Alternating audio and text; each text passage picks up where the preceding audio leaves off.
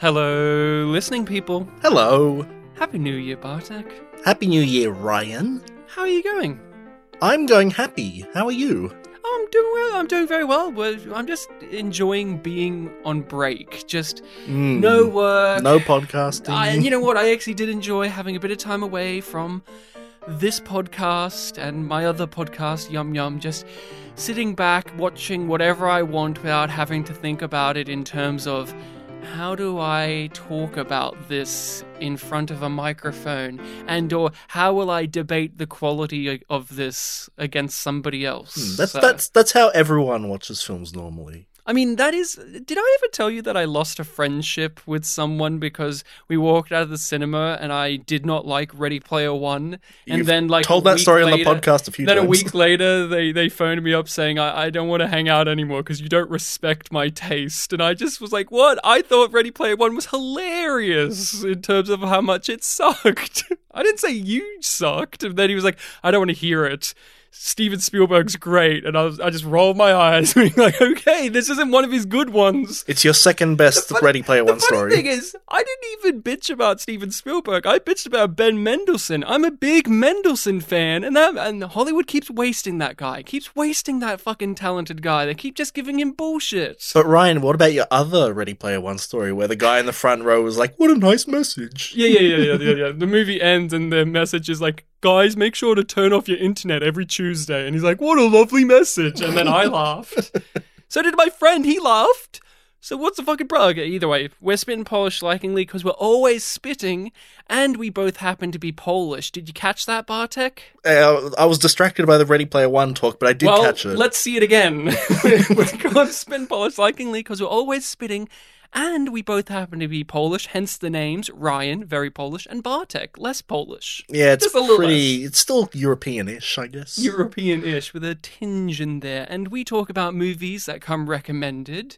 We have our cycle in which Bartek recommends a movie, I recommend a movie, and then you, the listening people, recommend a film. And it is my turn. I had the one left over from the end of last year. You had the Christmas movie, Bartek, and then after that I was like, oh well, it's up to me now, and we knew we were going to take a break, so I had to make sure to pick a film that had a little extra oomph to it for the new year. So we're going to be talking about the film from Thailand, our second Thai film that we've done on the podcast, Tears of the Black Tiger. But we are not doing this alone. We thought, hey, we're on holidays, we have more time to get guests on. You know, we can just do it on whatever day of the week we like. Spoiler alert, we still did it on the usual day, so we record these anyway, so whatever. Normally we do Sunday, it's Saturday now. Yeah, so. Usually we do it on the Lord's Day off, which is our day for podcasting, but instead we're doing it on the Sabbath day. Yeah, there you are. So we are joined by some good friends, Ben and Steve from the Last Best Babylon 5 podcast. That's at least where I know them from. They're on many corners of the internet. Hello, Ben and Steve. How are you doing? Hello, Ryan. Hello, Bartek. Hey. Good to Ben. hear you. Happy New Year. Hi, Ben. How are you? Yeah, this is Ben. That's a good, not everyone. Not even Bartek. That's Ben. a good point. Thank you, Steve. Bartek said to me, he said, so we're joined by Bartek. Steve and Sean today? I'm like, no, Ben's coming. Sean's coming later. Your other friend and host, Sean, who... Can I share Sean? your Ready Player One guy in the front of the theater saying something story made me think of an embarrassing where I'm the embarrassing one in the movie theater, which is so I saw, I think it was the Farrelly brothers did like, I don't know, 5-6 Green years Book? ago. The Three Stooges. Yeah, Steve knows the story.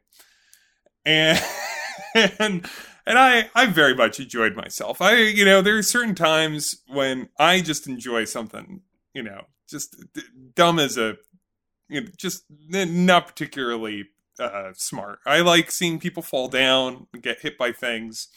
And I remember I was just laughing and laughing so hard, pretty much alone in an empty theater, like yes. Robert De Niro, like Sideshow Bob, yeah, in Cape Fear, and And the worst thing about this story is that I'm not even sure if this happened to me or somebody else.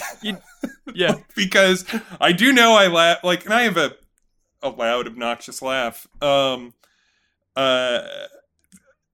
Somebody turned, either I got a look, which definitely happened, or if I'm stealing somebody else's story and I'm Robin Williamsing this, somebody turned and said, "This isn't that fun." And you know what? I was that person. I was like, Ben, it's not that funny. Yeah, What was no, that I Australian know. person Not that doing funny. in It's Chicago? Larry David as a nun. Yeah, Ben, mate, you do laugh a lot. So, guys, tell us a bit about your podcast, what you guys do, the general vibe of the thing. Give us a bit of a rundown. For those who aren't tucked into the sci-fi TV show review podcast sphere, could you give Oh, us what are a you bit of doing? an understanding? I know. I keep saying to Bartek, you just watched Babylon 5. Maybe you should. Go listen to Last Best Babylon 5 podcast and that other Babylon 5 podcast that refused to cover 2 episodes because they're cowards. You should listen Oh wow, to you're them. casting shade now. I don't care. They don't listen to this podcast. I don't give a fuck. I covered Believers. When I actually put in my podcast description that we cover every episode of a show, I actually do But it. Ryan- Unlike that one. But Ryan, it's their podcast, so fuck you. Yeah, that's it. So tell us a bit Well, I like about your show, guys. Yeah, we are Go ahead, watching Steve. all of Babylon 5, even Believers, if you could believe it. And we're just we go through it episode by episode, and we kind of just go through even scene by scene, and we just try to have fun with it and try to just look at it and give it an honest go. JMS is a very particular man. He's the guy who does the program, and we have some fun. It's idiosyncratic. Absolutely. He wrote the first Thor movie, so that's something to think about. Good for him. And he shows up in it. He wrote he wrote Changeling starring Angelina Jolie. There you go. Yeah, I was going to say He- wrote He wrote Believers. No, he didn't actually. You're incorrect. Oh, shit. Wrong, Bartek. Wrong. That was the writer of The Trouble with Tribbles. The most funny, hilarious episode of the original series. Went to go on and write one of the most fucked up, depressing episodes of Babylon 5's first season. Well, I guess I get the shouldn't. fuck out. I guess I should not host a Babylon 5 podcast then. No. Look, anyone could do it. If Sean could do it, you could do it. Ooh, and that's how we get into making fun of a guy who's not here to defend himself, and that's fine because if Okay, well, I'm going to be Sean's advocate for this episode, so no. go ahead, say what you want.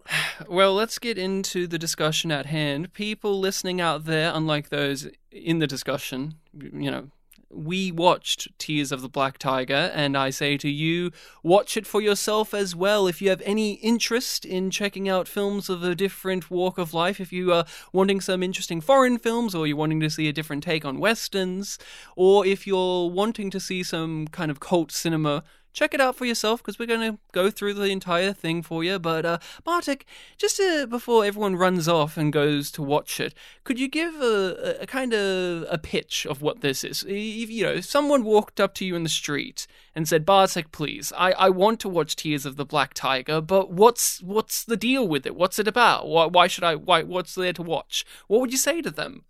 Genre-wise, I would say that it most resembles somewhat of a spaghetti western. Where it is about an outlaw who's in love with a woman, and he's got a tragic past. He's sympathetic, but it leads to a lot of violence, and it has very heartfelt moments, and it also has very over-the-top violent moments. And it's also got musical moments. It's got songs. It does have songs in it. So that is a great way to describe it. It is also, like you said, spaghetti western, but also reminds me of just some classic westerns where there's a romantic angle to it as well, where you have a gunslinger has to go get his girl before she's married off to this powerful man. And there's showdowns and all of that. So people, go check Tears of the Black Tiger. It's out there. You can watch it. And off we go. Now, I'm going to guess that nobody in this discussion has a history and or relationship with this particular film. Am I correct in that assumption, Bartek, at least with you? Correct for me, yes. Steve, Ben, have you guys heard or seen of this before? I had not even heard of it. Never heard of it. Yeah, I've never actually. I was trying to think when you mentioned this to me, Ryan. I don't think this was the first Thai film I've ever seen. I'm going to recommend that you guys should check out Bad Genius from a few years ago. Steve, you specifically would very much like it. It's a kind of a caper film, kind of intense, but it's set in high school. It's very good. Watch it. This is the second Thai film I've seen. That one's the first I've seen. And you said, Bartek, when we watched Bad Geniuses, you mentioned that whenever we finish this podcast, you'll look back and say Bad Genius was one of the best films that you got to watch on this. So check out, everyone, check out Bad Genius. This. Yeah, it's very really good. Go in not knowing too much, but it's thrilling, it's entertaining, it's fun, it's a marvelous film.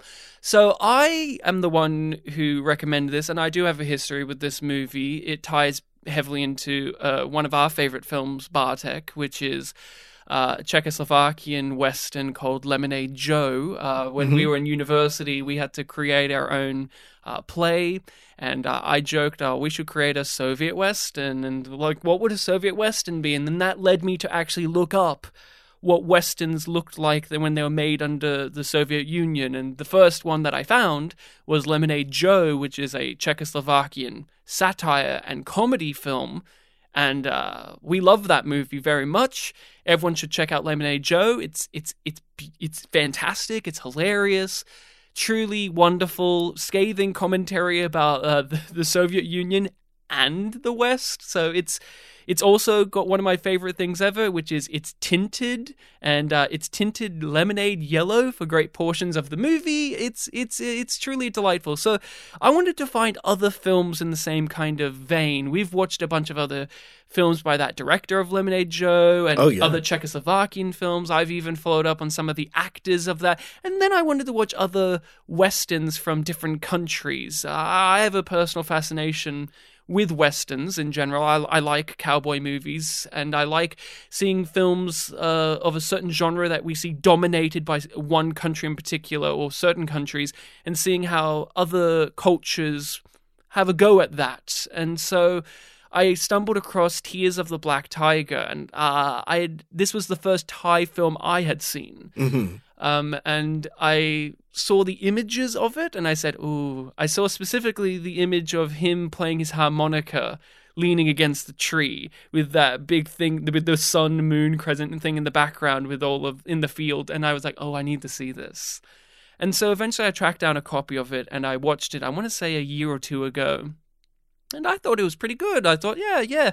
But it was definitely one of those where it's like, I want to revisit this at some point for the podcast, chat about it with some people, see how we all fare with it. And it's no Lemonade Joe, but nothing ever will be. So that's something that we have to contend with. So, Bartek, you didn't know too much about this going in. So I knew basically nothing. So what was your overall journey with this, and how is it coming out? I did not even know the genre, the premise, or anything like that. So, Ryan, this is a whole saga in itself. You tried giving me a copy, and this morning I discovered, hey, it's lost. Like, it was a digital copy on, like, a hard drive, and it's like, somehow it got lost. So I had to track down my own copy, and that obviously led me to see, like, still images from it. I'm like, oh, okay, so it's like a Western-y kind of film? This will be interesting. And yeah, when it started, and it was very clear like, oh, this is another country's take on a Western type of film, I was like, oh, this is going to be very interesting. And yeah, it really was a very interesting film. We were talking before about how like, oh, this film, the genre is like this, and it's also a bit like this, but also a bit like this. And you brought up the music that has songs and music all throughout it. And a lot of that music really kind of reminded me of some of the older Bollywood films I've watched. When I was watching this, I thought this is going to be Bartek drooling because has some of that Bollywood flair where, what was the name of the Bollywood thing? Masala films? Yeah, Masala. If you want to give a brief rundown of what Masala is, because I felt some of that here where it had some of that. a little bit of something for everyone Yeah. type of attitude. That's basically, what masala kind of means. It just means like it draws from a little bit of everything into this one product. Different tones, different Yeah, genres. hence sometimes. this one is a violent western with romance and comedy and action and, just basically a little bit of everything. And yeah, I history. I haven't seen too many like older Bollywood films, but I've heard a lot of the music, and I've seen it like parodied in a few things, like even Om Shanti Om, and a lot of the like more romantic songs in this kind of sounded like it had that kind of like old filtering, like an older sort of microphone was recording a lot of that. And I always do remember that, like, oh yeah, apparently in a lot of the Asian countries, they are a bit more familiar with each other's like cinema. So I could definitely see, like, oh yeah, I bet a lot of Indian people might have also seen this and gotten something out of it, and maybe even this film might have been inspired by Bollywood films. That's all speculation, but I always have that thought whenever we watch, like, an Asian film. Yeah, from what I can briefly gather, it does seem like with some of the modern Bollywood films that you've pitched over on this podcast, where they're calling back to the older days, but still doing it in a modern lens. I think that's what this film's doing, but with older Thai films, like Thai melodramas. And like you said, since, this is an Asian film, they kind of, everything kind of bleeds into one another, just like with Western films, in ways, but there's things that delineates them. I can definitely see what you're talking about there. Now, Steve, what did you think going into this? Did you have any thoughts bubbling in your brain when you heard Ryan wants you to come on for a podcast discussion, and here's the name of the movie, here's the file? Did you have anything in your brain, and what did you think coming out? I had nothing. I didn't know anything about it. The only thing I had was like, I hope my computer can play this. But we got it. We got it figured out. Him a little bit. A little bit. Ben ran IT for me. Really, that's it. I knew it was a Thai movie, and that was it. I was excited to watch it. I've been trying to watch more movies lately, and this seems like kind of an out there one, based on what I usually watch. And I loved it. Watching it, I was thrilled the whole time. So I'm really glad that we got a chance and an excuse, because I honestly don't know when I would have ever even heard of this movie. It might have come up eventually at some point, but it came up like last week, and here it is, and now I've seen it and I love it. So I thank you for that. No problem. Now, Ben, what about you? So yeah, similarly, and just for a little context here, this movie, it had a DVD release here, but it is essentially it's not impossible. It's very difficult to find it to rent it streaming. The only platform in the US that has it streaming is you can rent it from Microsoft. So if you have a Mac like Steve does, you can't. Well, that's your fault, Steve. That's your fault. You can't rent it. Whoops. You have to Maybe be I'll do it John on Hodgman. my Microsoft phone. Oh, whoops! I have an iPhone. Oh no. What a fool! What a fool! Maybe I'll do it picked on the my wrong tablet. American Oh no, it's an iPad. Oh no. So you had a bit of a journey getting into being able to watch this, which is fun because I feel like that's what we down here have with any film that we have to try and watch. Even our own local. Dude, films. going back to Lemonade Joe and the other Czechoslovakian films we've done, like for both of those episodes, I don't know if coincidentally or purposely, we've had like other American podcasters on as guests, and like we had a hard time finding copies online, whereas they just went on Amazon Prime and it was there for them. Yeah. So we're used to the tragic song of every movie, including our own Australian ones, are fucking difficult to find. So we just shrug and go, we'll do our best. If it makes you feel better, the movie that Steve and I discussed to tell you about, I checked, and it's on archive.org. Oh yeah.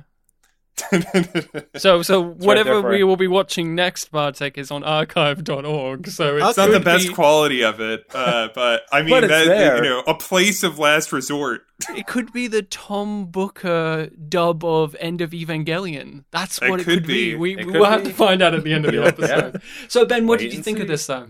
Oh, I similarly adored this. This is and similar to Steve, I can't imagine, like, especially because it's not something that is particularly available here. I can't imagine a scenario where I would have seen this. I really enjoyed it. It actually made me think a little bit about, speaking about other like types of Asian films, a bunch of like Korean movies that I've watched, because this movie has a lot of like genre mashing. It's mashing up like this ultra violent, like Peckinpah style Western with like high melodrama. And like, obviously not to say that like obviously Westerns had melodrama in them. But like there, you know, like if like Save the Green Planet, for example, a pretty good Korean film. Like, it is high comedy and it's drama, and it's like it mashes together all these different and disparate genres into one pretty like intense package. And this made me think of that. Like, this was a really, I would enjoy this, I think, as like a really good like midnight movie. Like, it has a real midnight movie quality. You know, there was a foreign movie that this reminded me of as well, Ben. You ever heard of this guy, Baz Luhrmann? Sorry, can I? No, I'm serious. It's Ryan's favorite person. Can we just pause for a second? I'm so sorry. This is the first time I've had an American actually talk in front of me, saying his name. It's Baz. Don't give me this fucking Baz. Don't give me like it's an O. No, Steve, it's Luhrmann. It's Baz. Oh, Ryan, Baz Luhrmann. Don't give me this fucking I'll bullshit. send that. You American. You know what? Jesus. Ryan, you're acting like a Melbourner. I know where Steve's going. I know where Steve's going. Go. I am going to tell every American I know, starting with my girlfriend in the other room, Baz. It's Baz Luhrmann. I don't know why you're saying. I don't know why you're stressing. It's Taz. There's his first movie, Strictly Ballroom. This reminded me very much of Strictly Ballroom. Iconic film. Yeah. Iconic. Great movie. And yeah, very similar. So, foreign movie to us, Benjamin. Baz Luhrmann. The MCU is foreign to us. Yeah, that is true, actually. It is foreign to us.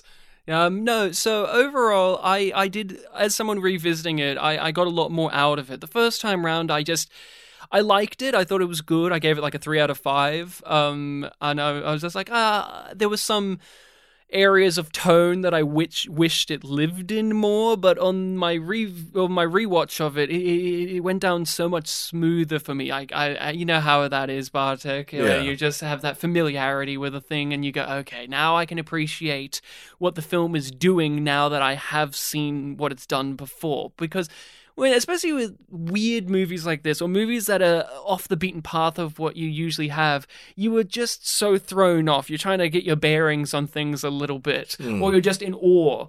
So you can lose some of those little details, some of those things that work, like structure and tone and pace and all that. So I actually got a lot more out of it on this watch, and I was so happy because I was like, will I ever watch this again? Maybe. But then I've got all these other films that I kind of like that do the thing that I wanted this film to do more. But then that's the thing. I wanted it to be something specific that it wasn't. I didn't accept the film wholeheartedly on what it was as a movie. Yeah. And there's always that factor of like, oh, I could also share it with someone. That is the case. And I just wanted to know from our guests, for Bartek and I, we like we said, we stumbled across like Czechoslovakian cinema because we were creating something, and then that led us to want to explore other things, and it gave us joys like Tears of the Black Tiger. And I was just wondering if, for you guys, if you've ever had that where you found something you liked and then that led you down a certain road of tracking other things down like it,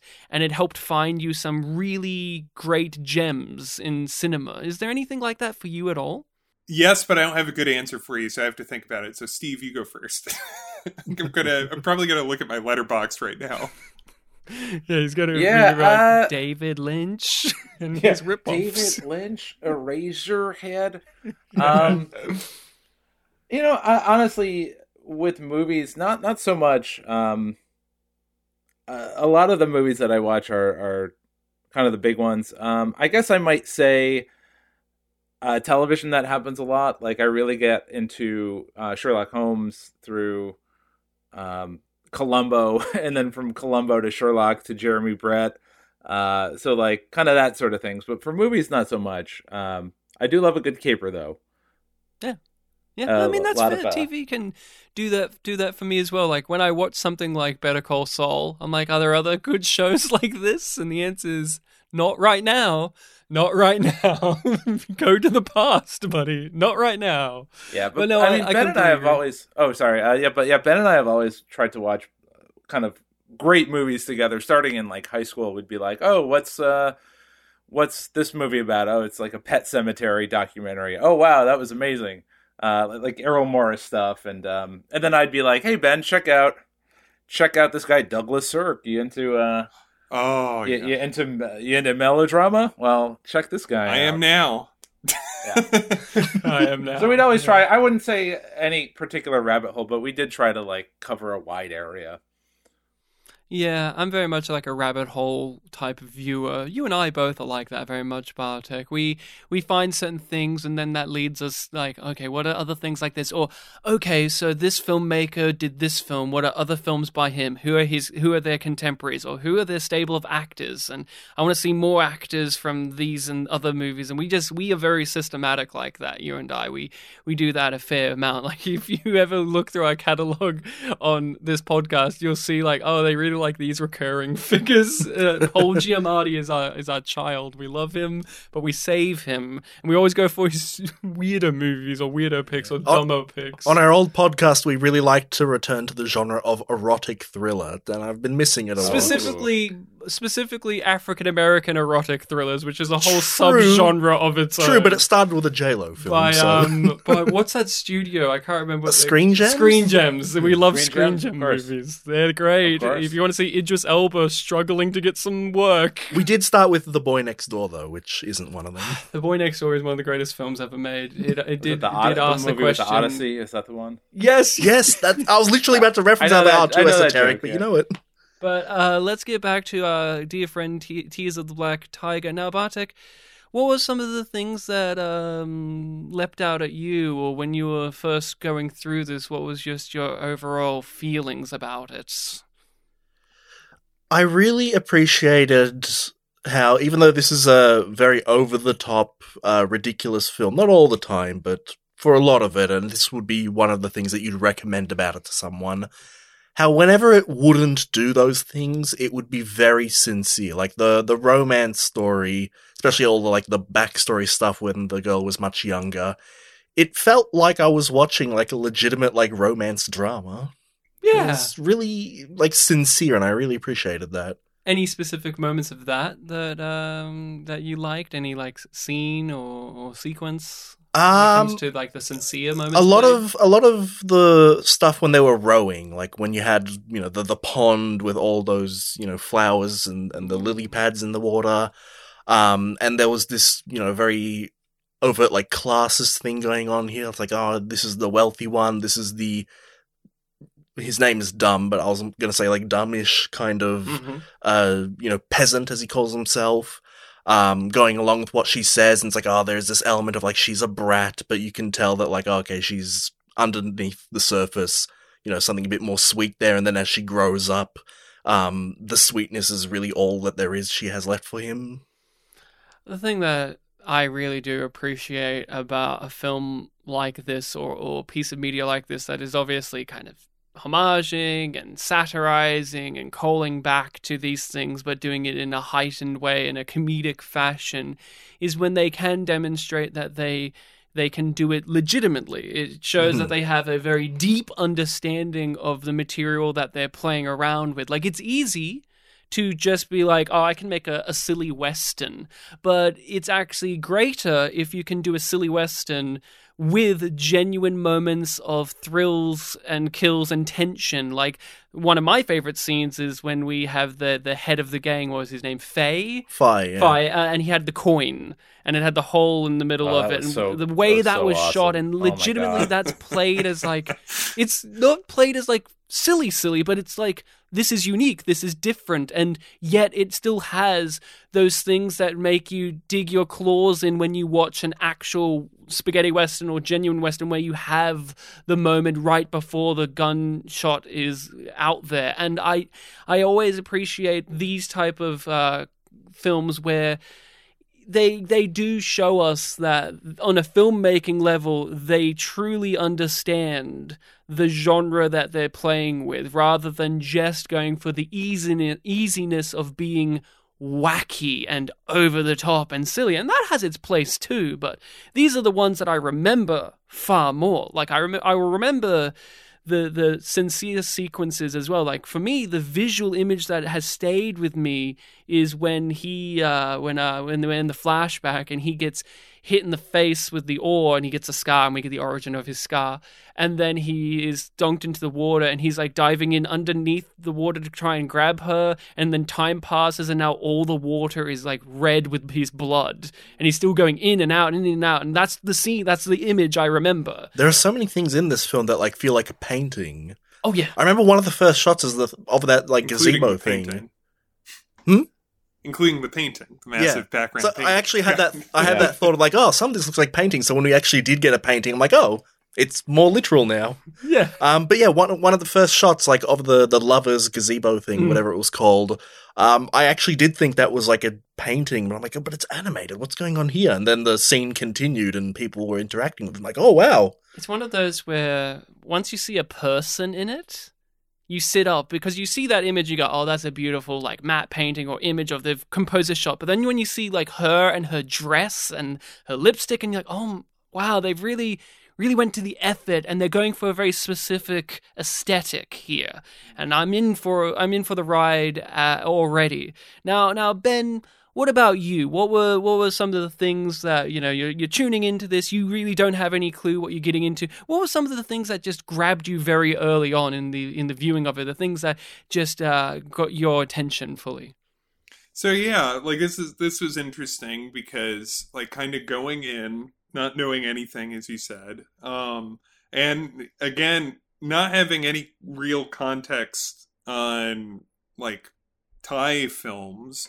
I really had no idea what to expect. I knew that there were like parodic elements to the movie, and I was watching it, and I didn't quite know what to make of the movie until the big, like the first really major shootout, where they go to Phai's like a secret place, and there's this massive shootout, and it seems like they probably shoot the same cowboys about like 10 times, and then there was, and I was messaging Steve as I was watching the movie, and I messaged him. I was like, "All right, it just got the first like huge laugh out of me. Like, okay, it got me." And that was when our heroes show up,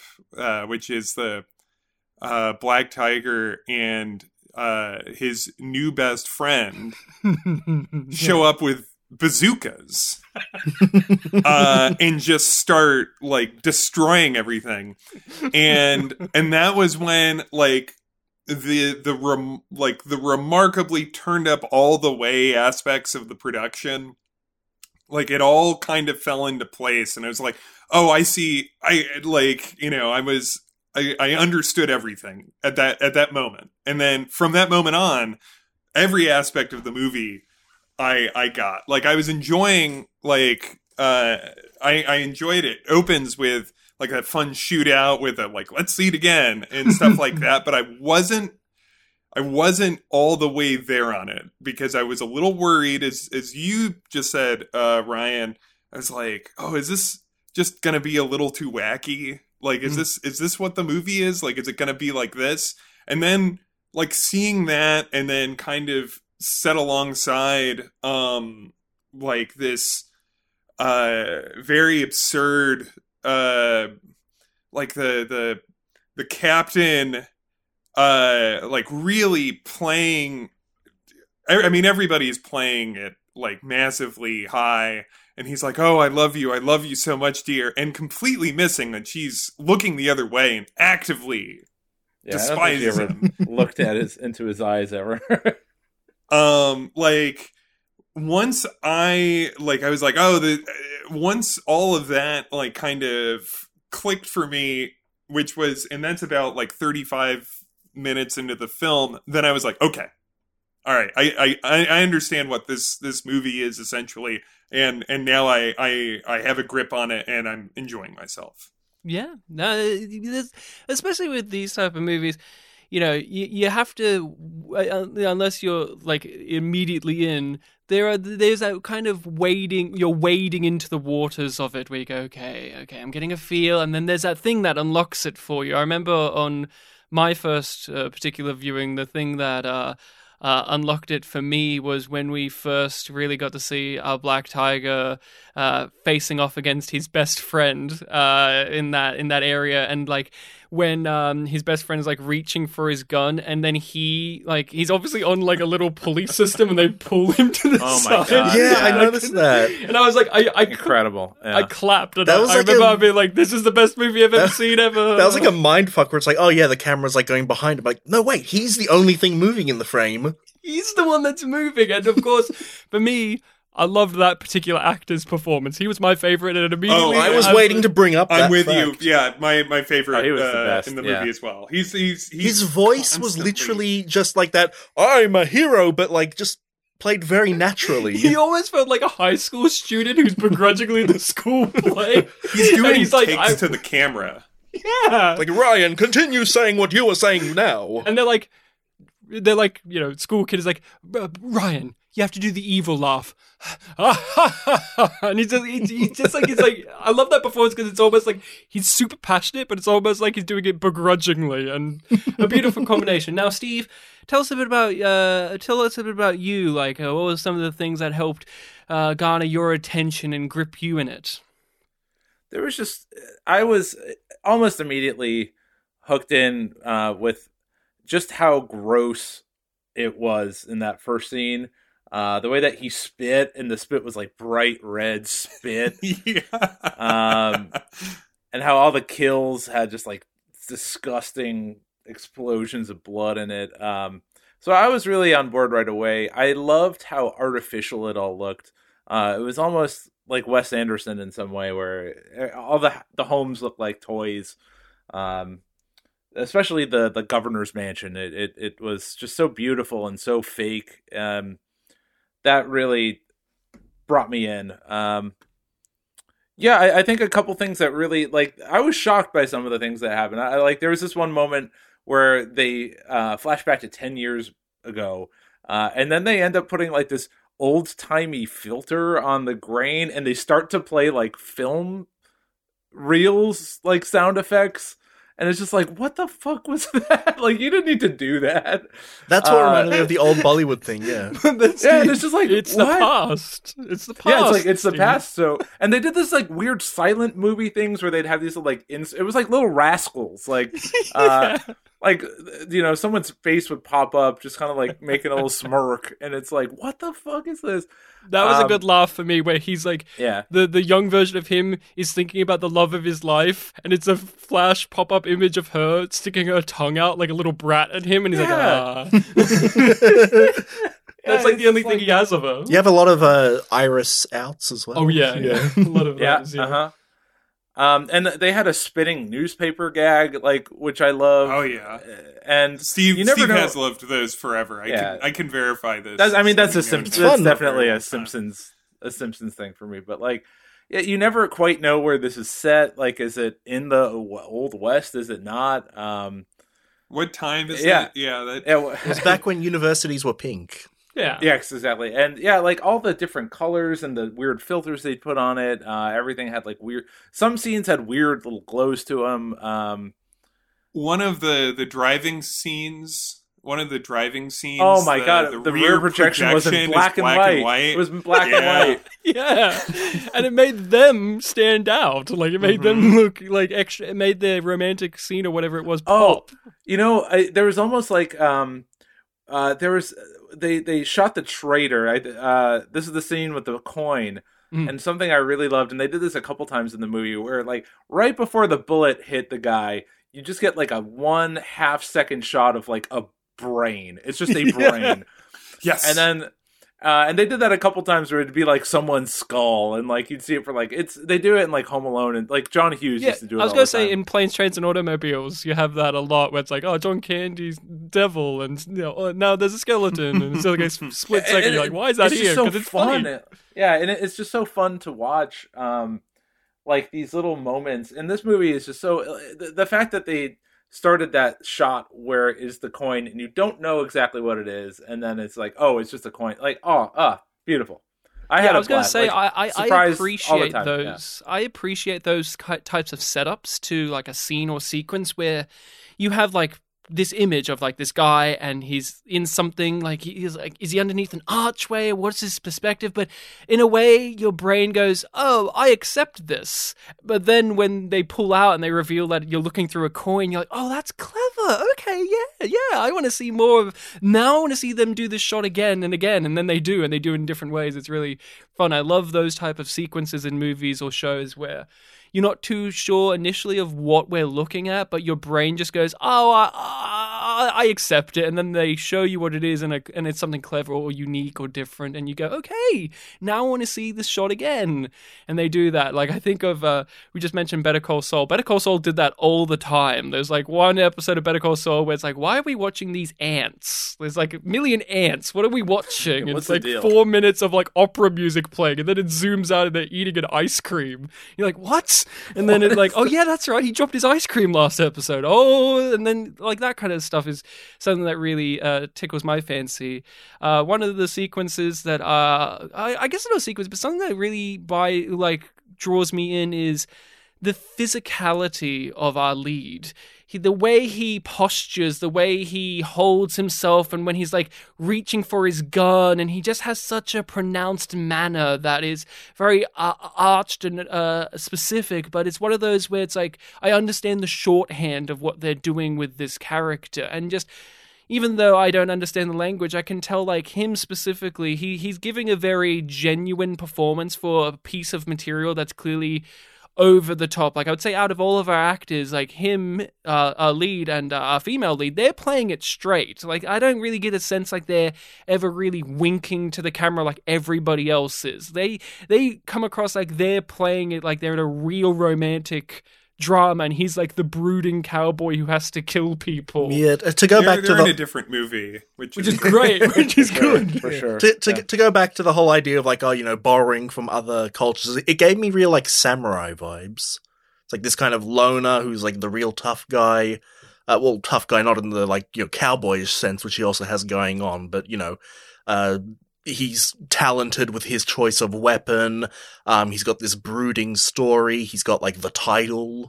He's the Black Tiger.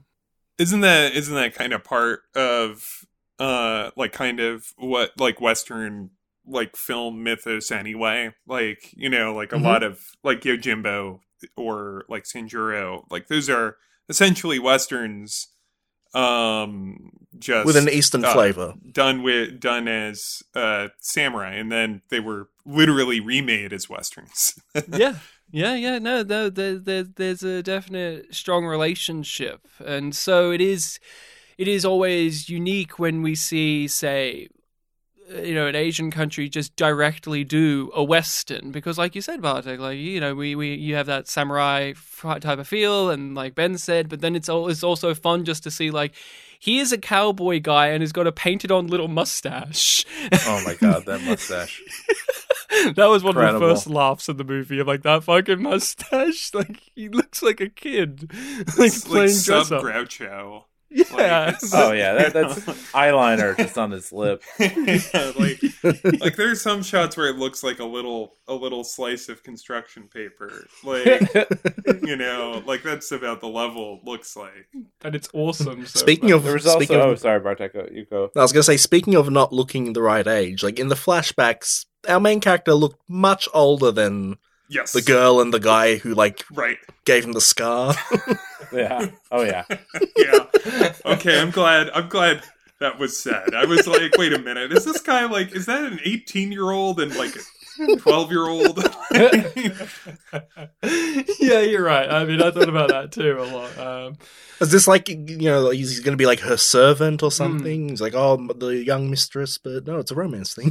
So did you have many laughs during this, Bartek? Any chuckles or giggles? I mean, giggles throughout, yeah. I don't think I had any really big major ones, but, I had giggles. I was appreciating the film for it. It was a really good time. Did you have a particular go-to? Like, when you walk away from this, you go, well, Ryan, Tears of the Black Tiger, it had that scene in it, or that moment. It's probably going to be more like, well, Ryan, I'm going to do my impression of the Blood Brother now. I loved that scene when was so cool. That was amazing when they became they cut down. They didn't go across from the wrist. They cut down. Like I thought, like, wait, is this like a cult thing going on here?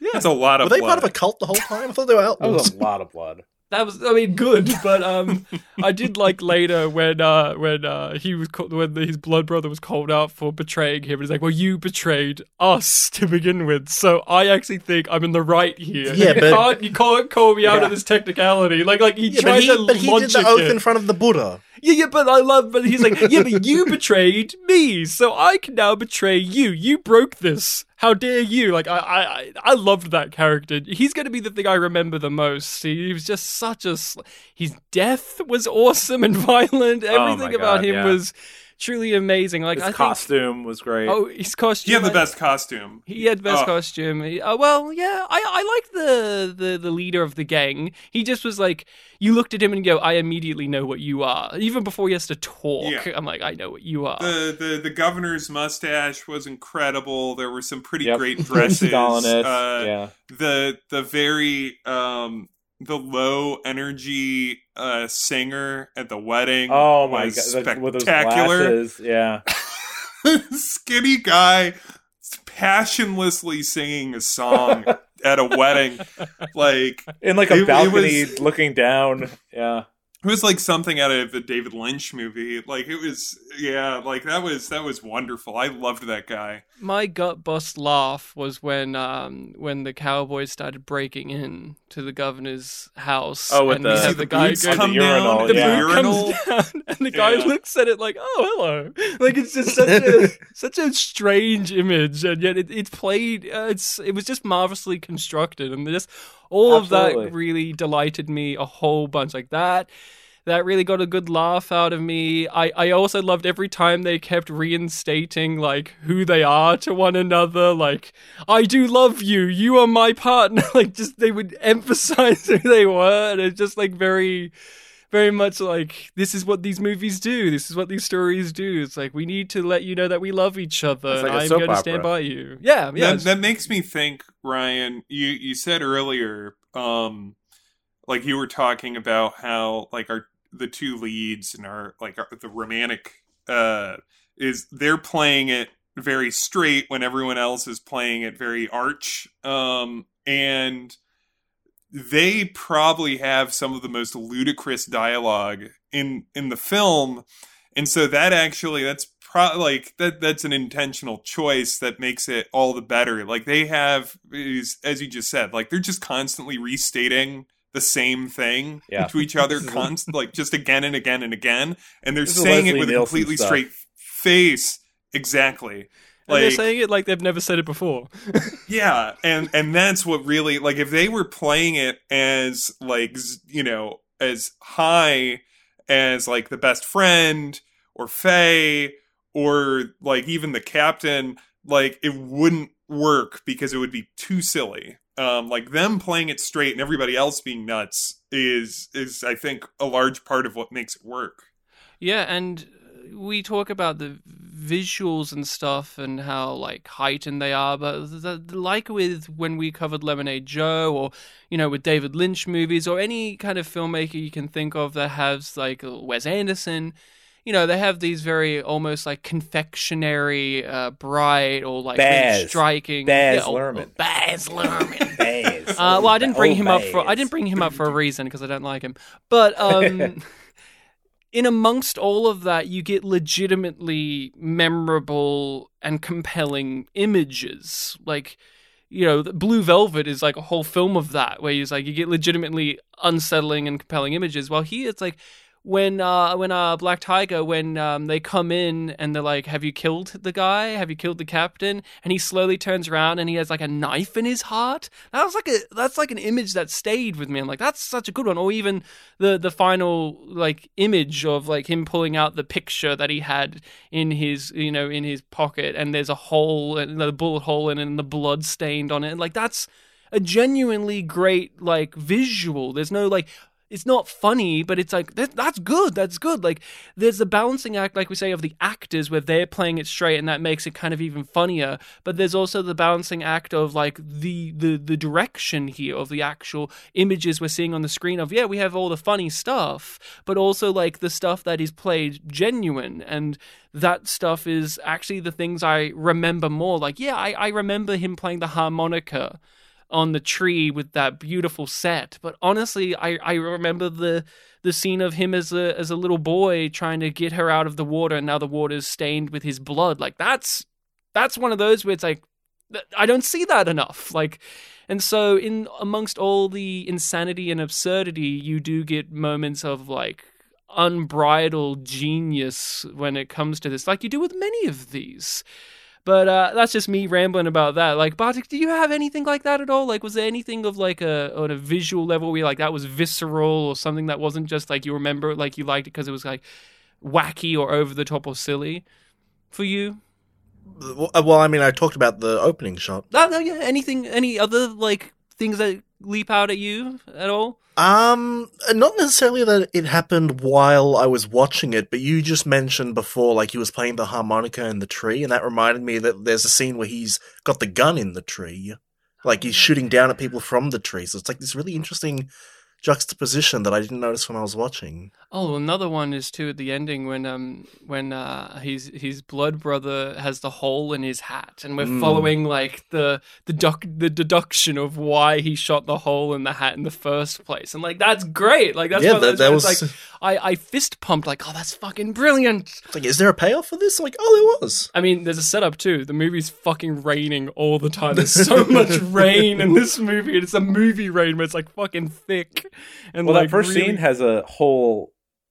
Like the shooter from above, and he sees the hole, and then he shoots the floor down around the shooter. So like there's that, I guess there's a motif of holes. The whole teeth. The whole teeth. Now, for you guys, were there any particular standout moments for you when it comes to those like genuine moments of filmmaking? I mean, for me, like I was thinking while you were talking about like how inventive this film is that like it takes a bunch. There's a lot in this film, especially because it very explicitly is either doing parody or homage. Like where you see the same thing that you've seen in other films. Like, obviously I don't have a big background in Thai melodrama, but I do, like, I have seen The Good, the Bad, and the Ugly. And so when they do that, high noon, like not high noon, it was night when they have the shootout at the end. But when they have that shootout at the end, has the back of the legs shot where you see his hand, like their hands at the guns, and like they're shaking, and you're like, okay, like I'm familiar with what this is, right? Like I've seen this in a ton of movies, and then that they manage the movie kept going to familiar constructions, and then doing something clever I hadn't seen with them before. So like there was the hole in the hat. But I mean, I was thinking about how they pay off that final shootout, which is that the one where the brain explodes? Yeah, pretty sure. I think that's the brain one. That's the one. The final shootout. Is that the brain one? Which one is that? No, that's the one when his teeth explode. His teeth explode. Right. Yeah. Yeah, I didn't expect that. Not in a million years. Like, and it's awesome. And it's I've awesome. seen a lot of westerns. I love westerns. I've seen a lot of shootouts at the end of the movie. I've seen a lot of that. I've never seen a man's teeth explode. Yeah. So, you know, and that's true throughout the film. Like there's a lot of examples of that, but that one sticks out in particular because it's such a shop-worn trope that everyone's seen, and it's like, aha, gotcha. Yeah. Steve, what about you?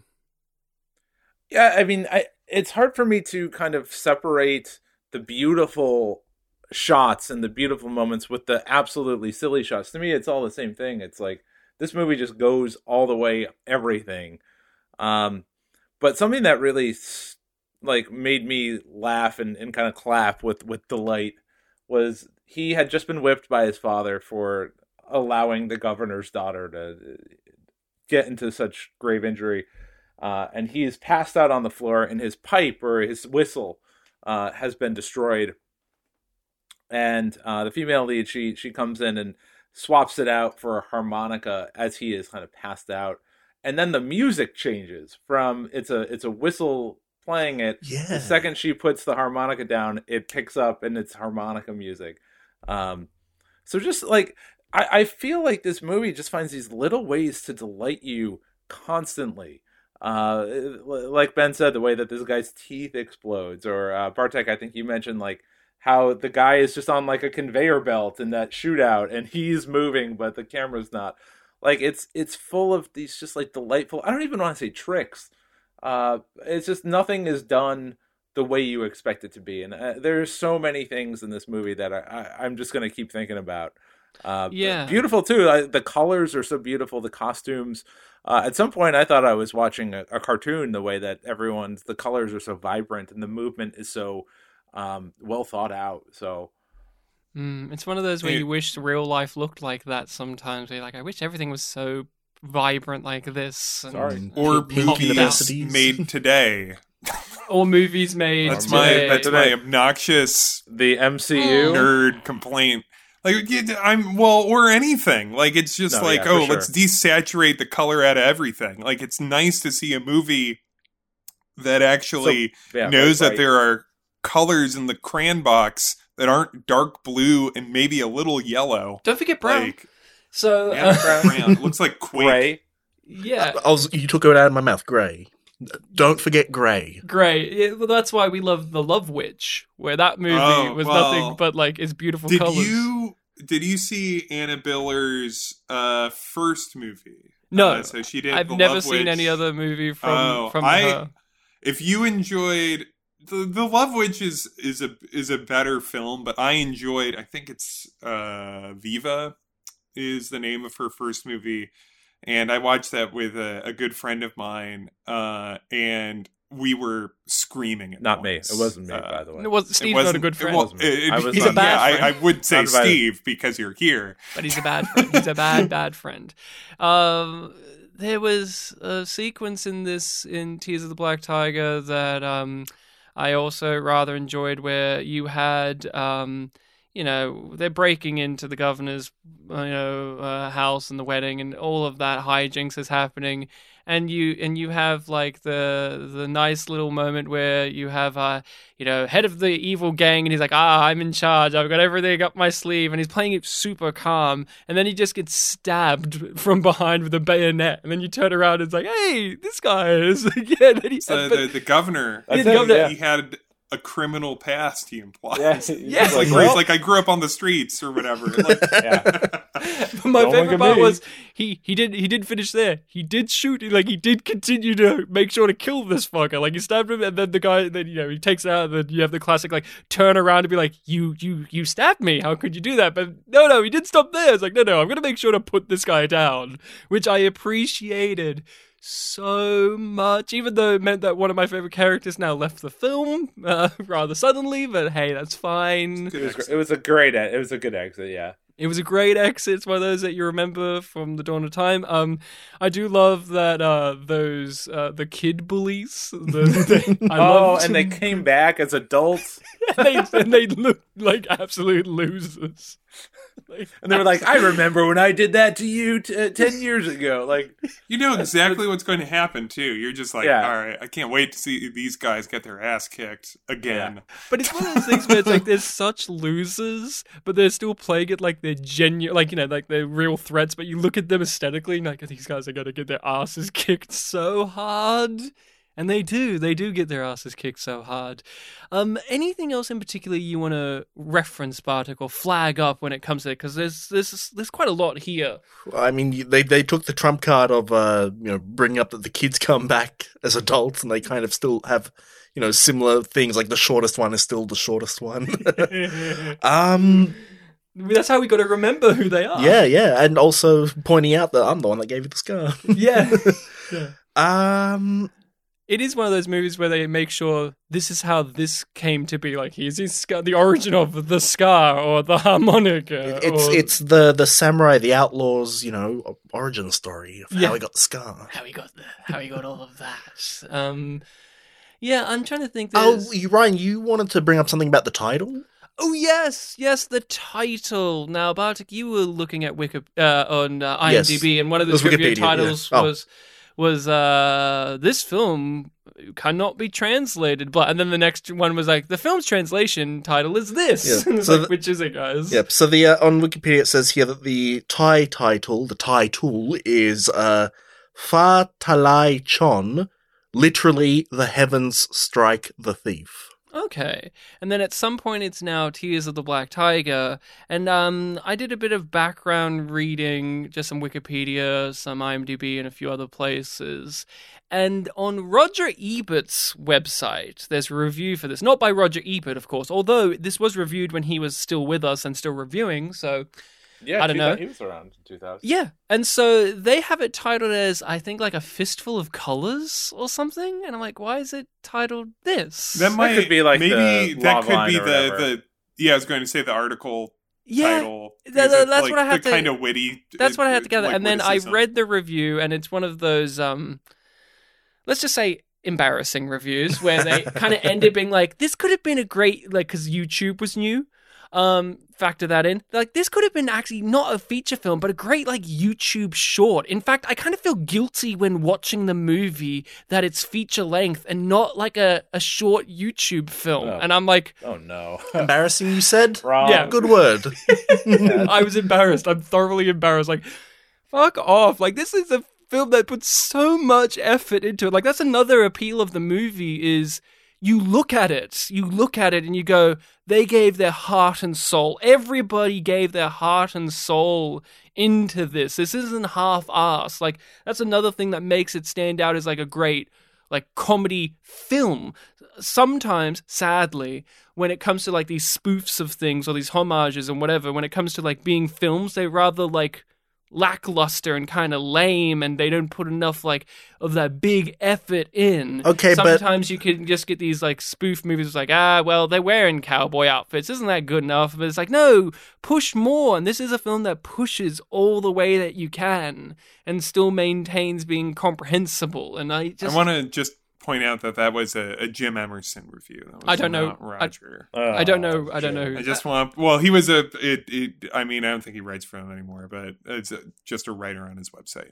Yeah. I think I just wanted to defend the good name of Chicago's Roger Ebert. No, Roger Ebert didn't like Nothing But Trouble. He's our enemy. So, and he didn't like Baby's Day Out. He's our enemy again. I think that reviewer has something. I think on the same sort of wavelength, maybe Pablo Picasso's paintings should have just been DeviantArt uploads. Another thing about the behind the scenes was mentioned early on that it's actually quite hard to find copies of this in America. Mm-hmm. There was a DVD release of this at some point. There was also cut down. Yeah, a lot of like studio 10 minutes. meddling to cater to American audiences. And of course, whose Yeah, names? I saw that. Whose Yeah, names Harvey. come to it's the Weinsteins in general, and they are very much. It was very much classic. You hear this all the time well, we have to cut it down for business and also because Americans will digest it better if we just hack it to bits. And then even then when we do, and also we have to change the ending to happy because of 9/11. And that's where said that. And guess what? That's where Roger Ebert comes back in, baby. Zoolander. Because I think of Zoolander and his review of Zoolander where he was like, how dare Ben Stiller release a comedy after 9/11 in such poor... It's like Ben Stiller didn't fucking make it happen. Like, he made a movie. No, Roger was right. I stand with Roger. Did he give Dana Carvey shit for Master of Disguise? I don't think he watched it. No one watched Master of Disguise. But, like, that was shot during 9/11. Didn't come out like a week or two later. Oh, that's fair enough, yeah. Zoolander. Fucking Zoolander. Fucking Zoolander. How dare it be funny? I want to give you a little Zoolander. context, and Steve, context please is for back kings. me up Go that on. you remember this, which is, so I remember, like, in the following months after 9/11, there was, what was the name of it? It was this Jim Carrey, like, being serious movie. The came out. Majestic? That was The Majestic. The Majestic. And yes. I remember the television commercials for it weren't like clips of the movie, or at least entirely, and then like The Majestic now in theaters. What it was a camera interview with Jim Carrey and other people that worked on the film. And please, Steve, tell me that you remember this. I do not remember any of where they're like, The Majestic, it's a movie about like people coming together, and I really think that's what we need right now. Oh, I guess I kind of do now that you mention it. And but I remember that movie, memory. that commercial all the time. And so, I mean, that's where we were. That was, September of 2001, October of 2001. It's like we need a movie right like this right now. The sad thing is, I can't remember my wife's phone number, but I do have a catalog of projects that were killed because of the American psyche post 9/11. So that's like where I'm at. Like, do I know that Reefer Madness, the musical, flopped on Broadway because it dared to come out a few days after 9/11? Yes. Do I remember the pilot episode to The Lone Gunman? Yes, I do. Which, if you've never watched the pilot episode of The Lone Gunman, came out, I think, in May of 2001, and the plot is the lone gunmen stumble across a conspiracy that the American government is going to do an inside job where they hijack a domestic airliner plane and fly it into the Twin Towers, and it's up to them to stop it. That's the plot. And you know who wrote that episode? Vince Gilligan. Vince? What did you know? What the fuck did you know? Because you brought that shit back in Breaking Bad too. Yeah, Vince. You brought your plane crashing in Breaking Bad. What the fuck tragedy. did you know, Vince?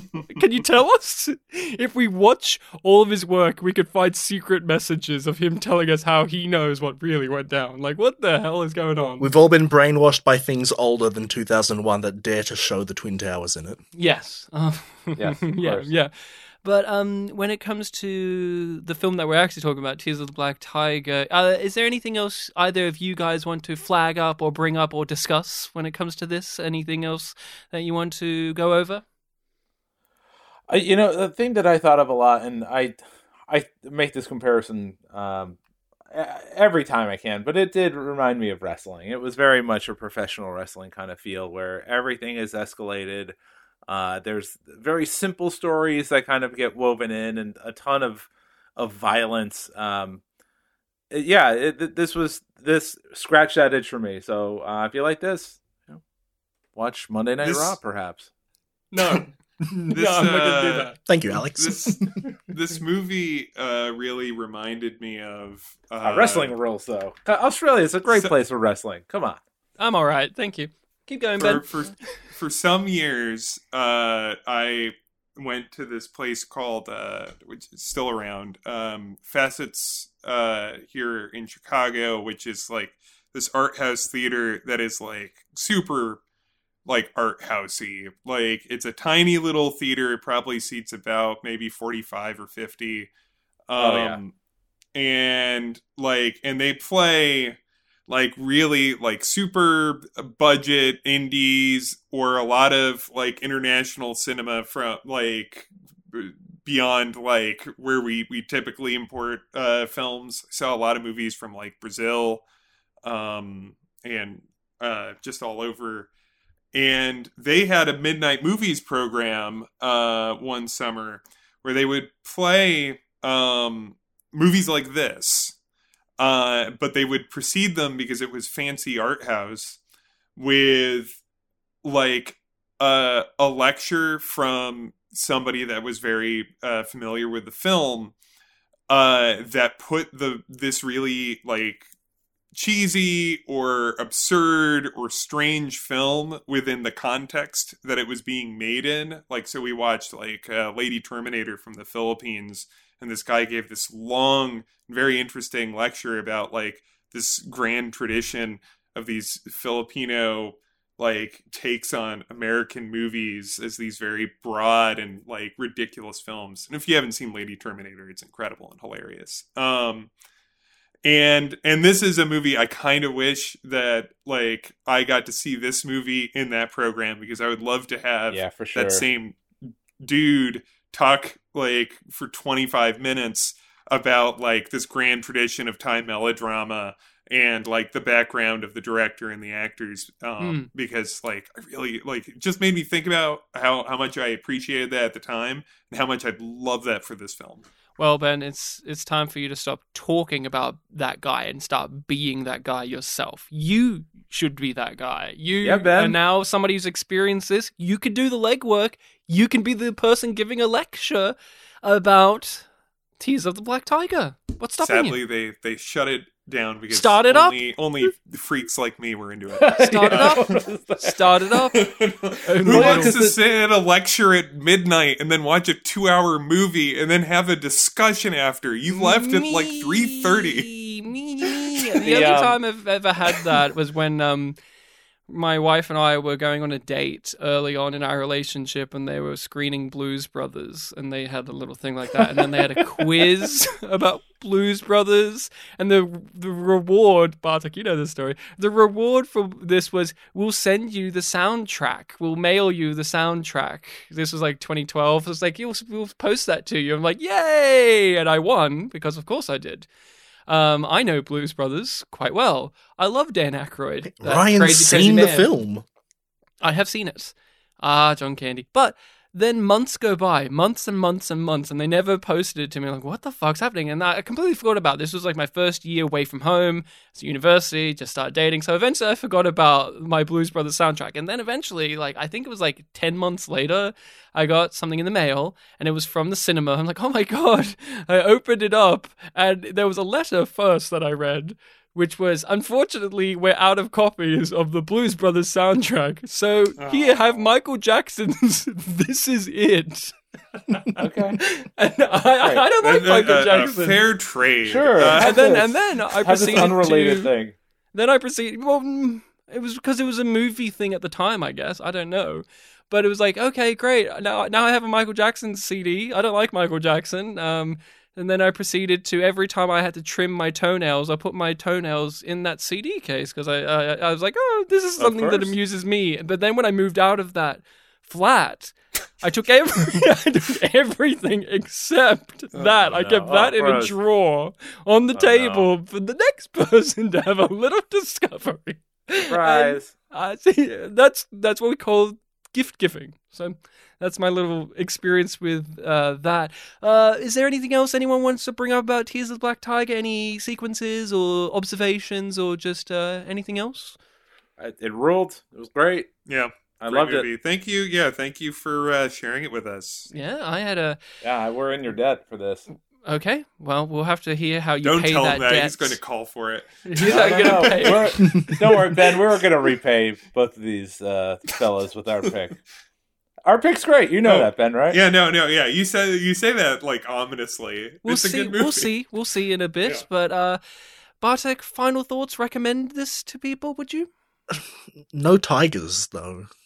Was that a disappointment for you? No tigers. I was kind of hoping for a tiger, Bartek. Bartek, you never mentioned what you kept thinking this was. you kept telling me for the last couple of times we talked, you're like, Tears of the Black Tiger. It keeps making me think of a certain video game. Oh, that. For a while, I couldn't remember the title. I kept calling it Life of Black Tiger. Which is an infamously bad video game, right? Yeah, it was. I think it was like meant to be like a mobile game, but then for whatever reason, the official Sony PlayStation YouTube account uploaded a trailer for it because they were putting it on the PS4, and nobody knew why. And they are very hush-hush about why they did that. It's like a big mystery. Yeah, and isn't that like guy who does that game, isn't he like infamously, is it the same guy I'm thinking of where it's like they keep putting new games up on the PlayStation Store every year and they're just like, I think it's a different guy. That's a different guy. I don't know. But Tears of the Black Tiger is not that game, which No. was, what was it? Tiger, what was that Tiger title? Life of Black Tiger. There's Black fans of Tears of the Black Tiger is like, oh, a video game adaptation, and they're like, no. That one does have a tiger in it though. You game. play as the Black Tiger. You play as Black Tiger. I thoroughly recommend this. I recommend movie. it too. I was joking about the tiger thing. I do thoroughly recommend this. It's I think it is a good entryway into some foreign cinema as well, and it made me keen to see other Thai films. Eventually, I did with Bad Genius, which is also a great. Just like I said, people check out that film. Just watch that one. That one's not weird like this, but it's very good. Technically, Tears of the Black Tiger is the worst Thai film I've seen, but it's really good. Yeah, I do. I gotta see recommend it. more. Yeah, this is definitely opening up a whole world where I'm just like, I gotta see more of this stuff. Yeah, people, if you know films, more fantastic. Thai films to check out, please. Yeah, go throw for it. them Send our it. way. I'm really unfamiliar. I only stumbled across both of these films through just my own curiosity of what was happening with those corners of the on the internet. So this is one of those where it's like, oh, Yeah, don't hold back. Don't be shy. We're begging you. Bartek's begging you. We're begging you. We're in this together, Please, Ryan. please. Okay, please. Guys, final thoughts, and would you recommend? Yeah, loved it. Recommend. Thumbs up. 5 bags of popcorn. Whoa. Yeah, absolutely. That's a lot. Recommend it. I can't recommend it enough. It delights you every minute. Like there's always some strange new thing that they do, and I had a ball. I can't recommend it highly enough. We were actually talking to Sean today. Sean is the other host of our podcast, and I was like, Sean, you need to watch it today. It's that good. Like you need to make some time to watch it today. Yep, Sean. I don't know if he will, but Sean, Message me I hope that you'll watch it, okay? And maybe we'll please. allow you on the podcast if you do that. Hey, no, remember, I'm Sean's advocate this episode, and Oh, you right, can't, yeah. you can't, Oh, we didn't make you fun can't of hang it. that over him. Okay, it's Okay. either yes or no. Okay. that's All legally right. not allowed in America. That's fine. Sean keeps making these tweets on that platform called Twitter where he's like, you want me on a podcast? Ask me. And I did, and he never replied, so that's why he's not here. Well, I don't. gave him the chance, and he didn't fucking reply. He never. You know what we call- said he would reply. You know what? You know what we call that in Australia, or as Baz Luhrmann would call it, at the Baz. dog Baz act. Luhrmann. What a fucking It's dog a act, dog Sean. act. You watch your words, dog Ryan. is You watch your words. Dog act. That's a Steve, real Did phrase. you hear that? Yeah. There was that film. What I think it was like Dog act. the. That's pretty good. I like that. That's dog a good act. phrase. It is a good. great- We have many good What do we phrases. call that, Ben? What do we call that if someone just kind of Such a dog act, Sean. What was that? No, like It was like I'd say an outrage. That's an outrage. Oh, you guys are so like buttoned up. Oh, Sean, that was an outrage, and me, I'm going like the fucking dog act, bro. No, I don't know if we have like a word for that when someone just acts a fool. There You was know, that. Steve, I just want to say that they could have just made that up and said, "Oh, this is what we say in Australia." You and I would have believed it. It's true. We do say Well, that. I've actually got an example that I want to tell of someone calling something dog. There was that film. I think it was The Mission. I don't- The Robert De Niro, like, what was it called? The Mission? I have no clue. I'm not up. Was he in Australia in this? No, Keep going with your thoughts. There was a religious film called like The Mission or something like that begins with like a person tied to a raft and thrown down a river. Okay. And we watched that film in year 10 religious education because I went to a Catholic school. And there was one kid in the class who, when they saw that happen, he just called out loud, "Oh, that's so dog, man." How could you do that to poor I love that Bobby De Niro? I love that we keep sharing these weird little slice of life stories this episode. Like, now you're making me want to share more, but we got to eventually wrap up at some point because I don't know if anyone wants to hear. You know what? Fuck it. I'm going to tell my story. So I work as a crossing guard. I help children cross the street for school, and I get paid way too much money for that because I work on the roads. So it's very dangerous, apparently. So I get good stuff. And one time I was standing there, and there's like a bunch of teenage boys being, dickheads, just talking, being lewd and crude. Is it this story? Yes, I love this story. And one of them was like really weirdly sexual. He's like, "Oh man, I've always wanted to be tased." He's like, "I think it would be hot to be just a taser hit me." I'm like, "Okay." And they were taking up the footpath, but I had no recourse to tell them to move because I didn't want to interact with them. They were annoying me. But then this woman was trying to walk past, and she was being blocked off by them. And she's like, "Excuse me, could you just move out of the way? Like, you're taking up the whole thing." Like, she got very annoyed with them. And these mates, they grabbed the dickhead one who was talking about wanting to be tased. They were like, "Oh, sorry, miss. Sorry. He doesn't speak English. He's French. He doesn't know what you're saying. We're so sorry. He's an exchange student." Really pulling it out of their ass. And she's like, "Oh, really? Is that the case?" And then she spoke French to him to try and one-up him. But then, this is one of the greatest things. He spoke French back. And she got confused and walked away, like that really dumbfounded her, walked away, and then he just simply said, "Oh, boys, French class is paying off." And I you know what, I respected him. I wanted to be that kid. That was one of the greatest interactions I've ever seen on the street. My hero, I never saw that kid again, and you know what, that's fine. I just want to be an overpaid crossing guard, apparently. This sounds like a good career choice. I don't think they take care of crossing guards here, Ben. I'm going to be honest. They don't. I call them lollipop men. We do call that. Well, that's if I had a lollipop, but I don't. I push the button that helps you go across the road. Lollipop is basically like the sign that they hold. It's like a construction stop sign kind of thing. Yeah. But they call us because they look like big lollipops, so they call them. Yeah, they do. Yeah. Lollipop ladies or lollipop men. But I don't have a lollipop, so I'm just a crossing guard. So there you go. You got a whistle though. I don't right now. Because COVID. Oh, shit. They stripped him of the whistle. I'm not allowed to use the whistle. I guess I haven't seen it in years. No, we're not allowed whistles at the moment because of COVID. We have to wear masks, so we don't have whistles. So this is the world we live in. I'm so sorry, everybody. That's my end of Slice of Life now. Boys, now boys. It's going to be marked on Spotify as a COVID-19 episode. Shut up, Ben. If you keep saying it, it will be. What does that mean? That this has information about COVID? Or? Yeah, shut up, Bartek. We'll talk about it later. I don't want this restricted. Okay, but I have to wash my hands first. Shut up. If we post this on YouTube and swear in the first 8 seconds, we'll get in trouble. Okay, shut up. Now, boys, Babylon boys, what have you got recommended for us? So you are our listening people's choice for next episode, because I know you guys always listen to the podcast. I'm always getting messages from Steve saying, "Wow, I really loved your fiery takes on the French comedy film Santa Claus is a Stinker," which is the Christmas film we did. I did listen to a couple episodes just before this, and I did appreciate how much respect he threw onto Mouse Hunt. Thank you. I mean, it's a great film. Great film.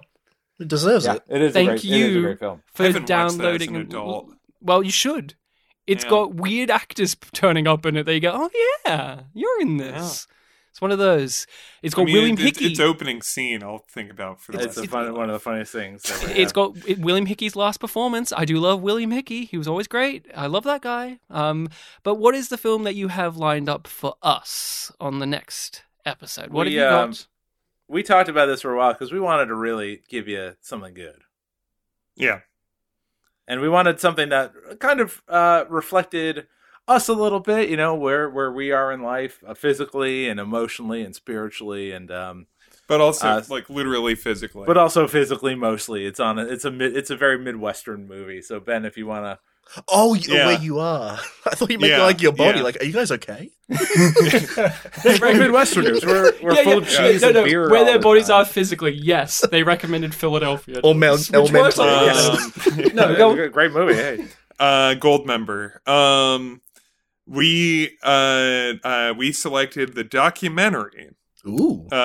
American Movie. That is fantastic. It's been on my recent watch list because of certain things that have happened recently that we can talk about on the pod, Bartek. But American Movie, I think, we love doing documentaries from time to time too. Of us. Yeah, so we'll add that American Movie. I'm aware of it, but I haven't seen it all in time. That's something I can discuss next time on the podcast. My weird history with this documentary, with this film. So thank you guys so much for recommending that, Bartek. Where can people find us on the internet? Just for those who do want to find our podcast that aren't already listening to it on the internet. See, sometimes we do send these via carrier pigeons to some people, so on a tape. So where can people find our podcast? You can find us on the internet, full stop, at places such as Twitter, YouTube, and Facebook. We always go by Spit and Polish Presents on those websites. You can contact us directly at spitandpolished@gmail.com. Mm-hmm. And yeah, you can leave us a rating or a review, or I said but you can be on iTunes or any other of those podcast compilation websites, or podcatchers you call them. Yeah. And YouTube comments, I guess that's an option. People do leave them, and then sometimes they delete them. So then when I get a notification saying I got one, then I press it and I can't read it anymore. Why do you guys do that? Yes. From what I could see, it was a nice comment. Why did you leave? Yeah. I wanted to know more about your history with Santa Claus as a stinker, whoever that person was from France. Yeah. That's what I asked. Why did you do that? Stop doing that. Stop it. No, but Babylon Boys, Steve and Ben and Not Sean, what about you? Where can people find the podcast? Well, you can find our podcast at Last Best B5 on Twitter and Instagram. You could also find the comic that Steve and I do together. That's right. On Instagram at Phil Comic. Phil, Singular. as in F-I-L-L? As in P-H-I-L. And is this related to the podcast or just something different entirely? This is a different beast in its own, yeah. See, I know this because I follow these things, but Bartek gave me a look like, wow, these guys have a podcast and a comic book and for their a podcast. How do they find the time? Yeah, like now they're entering the San Pell era of the comic book. Yeah. The Sam Pell That would be arc. great, though, Ben. We should have a Babylon 5 comic that ties into our discussions. That'd be great. Yeah. Last Best B5. You could also email us lastbestb5 at gmail.com. We try to read everything that we get on the program, so go for it. Yeah, these guys send us an email about this podcast, and we'll read it. And that means we know that you're diehard fans of these guys because you went over to their podcast, or you're from theirs and you went over here. That's how we test it. Email them, tell them what you like or what you don't like. I always appreciate when guests dare to give their own emails on the pod, and or the brave ones who's like, our Patreon's also this. I'm like, oh, okay, you're really plugging yourself. Okay, guys. But yeah, just make sure to follow them. The B5, if you like B5 or you're just wanting some funny discussions about science fiction television, good times are happening over there. Bartek, I played you a bit of their podcast. Bartek, I think you've only really heard the reaction to the real truth of what Warren Keffer was all about. Oh, yeah, I think you did send me that. Yeah. I'm a good friend. I told Bartek when he first watched Babylon 5 that Warren Keffer's existence in the show, I didn't hold that back from him until the end of the season. I mean, what monster would do that? Well, you didn't say anything, but then I brought him up and you're like, oh, yeah, and then you told me. Yeah. Encouraged them the whole time, the whole season. Promised them that they were getting more. We just constantly being like, you watch out. And then all of us on the internet say, hold out for it. It's going to be a slow burn. And it was. He burned slowly. So that is it. That's all we've got for you listening people. So make sure to check out the next movie in the interim of time. And I guess be kind to each other. Remember when we used to sign off every episode with that, just telling everyone, remember to be kind to each other? And then we stopped doing that because we grew cold and cynical. It's a new year, Bartek, and I'm bringing the old ways back. Remember to be kind to each other, everyone. Ooh, yeah, new year, new podcast. Yeah, let's make a big promise. Okay, what do you want to promise? In the last episode of this year, Ryan will sing. A full number? Ryan will sing. Yeah, just like something out of a Baz Luhrmann movie. Thank you. You know what? He almost said it normal then. Almost. He didn't have too much of a weird emphasis on it. Almost. We'll get there. We'll get there.